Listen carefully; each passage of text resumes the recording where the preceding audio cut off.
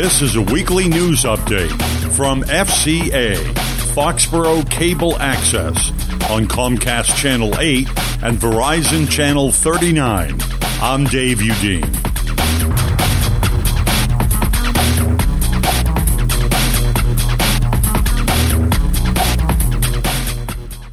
Three people were injured in a head-on collision on Route 1 in Wrentham last Thursday afternoon, where a truck driver was credited for dousing a vehicle that caught fire, with a couple trapped inside.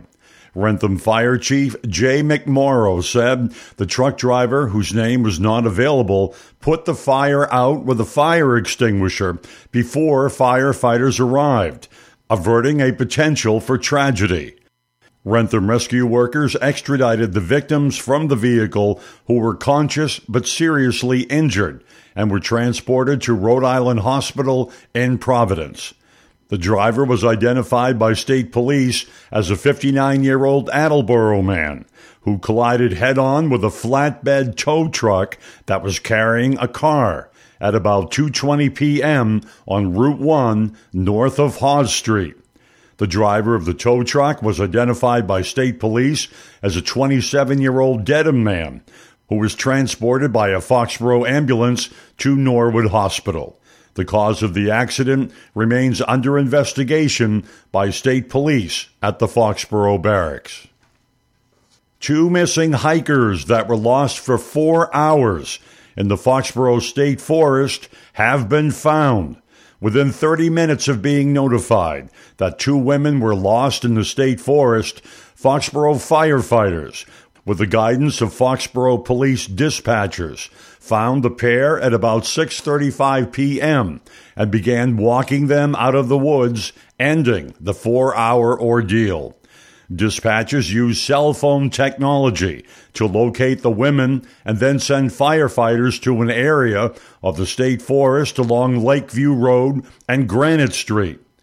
Police cruisers were then sent to the area and sounded their sirens, while dispatchers communicated with the lost women using text messages to see if they could hear the sirens. A short time later, police dispatchers reported a siren was heard by the lost hikers. Shortly after, the women then sent a text to dispatchers indicating they could see strobe lights being carried by firefighters. Foxborough Fire Captain David Healy said the temperature in the woods was about 35 degrees when the two women were found. A former precious metals factory worker admitted last Thursday to stealing $40,000 in gold to pay for her sick mother's medical care in her native Philippines.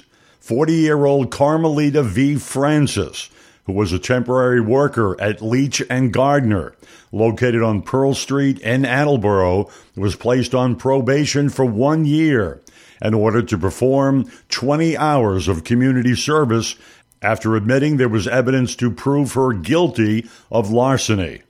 Because Francis had no prior arrests, her case was continued without a finding in Attleboro District Court. The stolen gold discs, which were manufactured by the company for a U.S. mint, were discovered at a Rhode Island pawn shop, according to court records.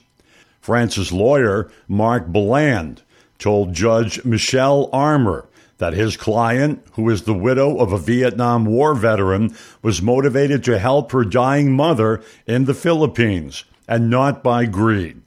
Assistant District Attorney Matthew Lopes recommended a guilty finding with probation and community service. The Bristol County District Attorney's Office intends to seek an indictment against an Attleboro man accused of selling heroin to a man who allegedly died from an overdose. Assistant District Attorney Megan Burns said in Attleboro District Court that prosecutors will present the case against 36-year-old Robert Bolton to a grand jury. Grand jury proceedings are secret and merely decide whether there is enough evidence to charge someone with a crime. Bolton has pleaded innocent to charges of heroin distribution. Bolton, a married father, is accused of selling heroin to 34-year-old Alex Cleghorn of Attleboro. Prosecutors said Cleghorn died of an overdose on June 4th of 2016. Bolton was arrested 1 year later after police obtained a warrant on manslaughter and drug charges. In court Wednesday, Bolton admitted he violated probation on an unrelated larceny case by failing to report to his probation officer and failing to obtain drug counseling. Bolton is being held in jail pending sentencing on February 13th. Mansfield may extend their moratorium on the sale of marijuana. That story is coming up next. Listen, my life changed because someone was there to get me to use drugs. No one can understand. Whether or not they've struggled with addiction themselves, people seem to think that having someone who will listen is going to help make it better. I'm realizing that I need help. I'm listening. I need help. I'm realizing that I think that having someone who will listen is going to help make it better. Whether or not they've struggled with addiction themselves, people seem to understand. No one can get me to use drugs. My life changed because someone was there to listen. 1 in 7 Americans will struggle with addiction during their lifetime. Want to know how you can help? Go to heretolisten.com for tips and tools to help turn addiction around. A public service announcement brought to you by the Ad Council. Mansfield Town voters will be asked to extend a moratorium on recreational marijuana sales, which was voted last year in advance of state regulations. Members of the planning board met with the Mansfield selectmen last Wednesday to discuss the impact of recreational marijuana legalization in the town, which is expected to roll out this summer.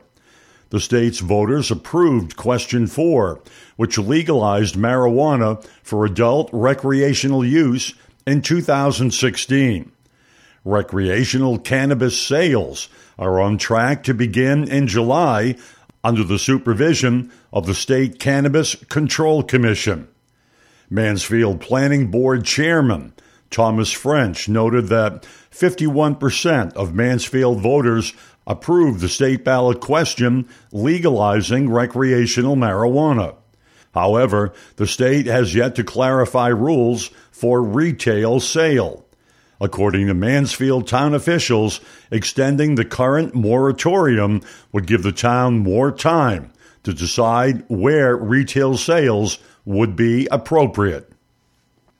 And finally, another Sunday afternoon football game at Gillette Stadium in Foxborough. Now that you picked up a few yards, you can go for it. I mean, I don't love giving the ball back to Brady. He gives him a chance. It's just an incredible defensive play by Gilmore. Just an incredible play. It was a good throw. Bortles did a great job, stepped up. Oh. What do you expect you'll see from New England on 3rd and 9, we'll call it?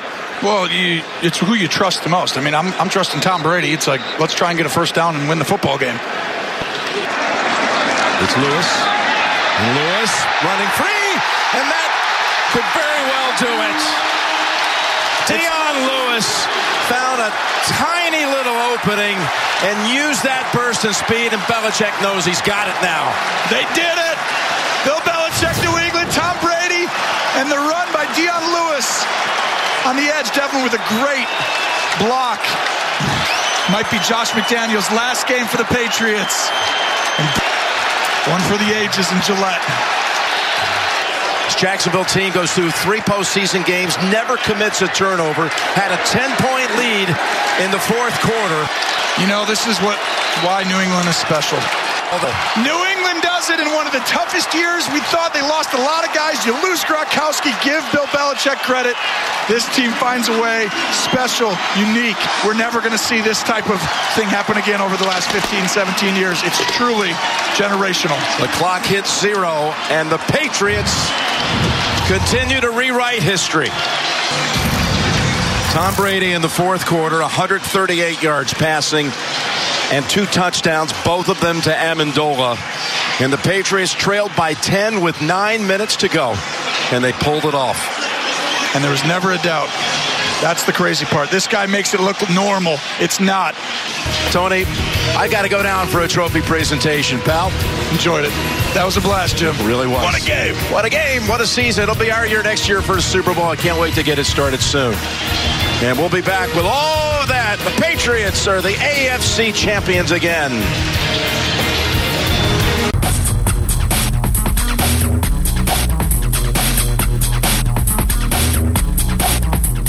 This has been a weekly news update originating from the studios of Foxborough Cable Access on Comcast Channel 8 and Verizon Channel 39.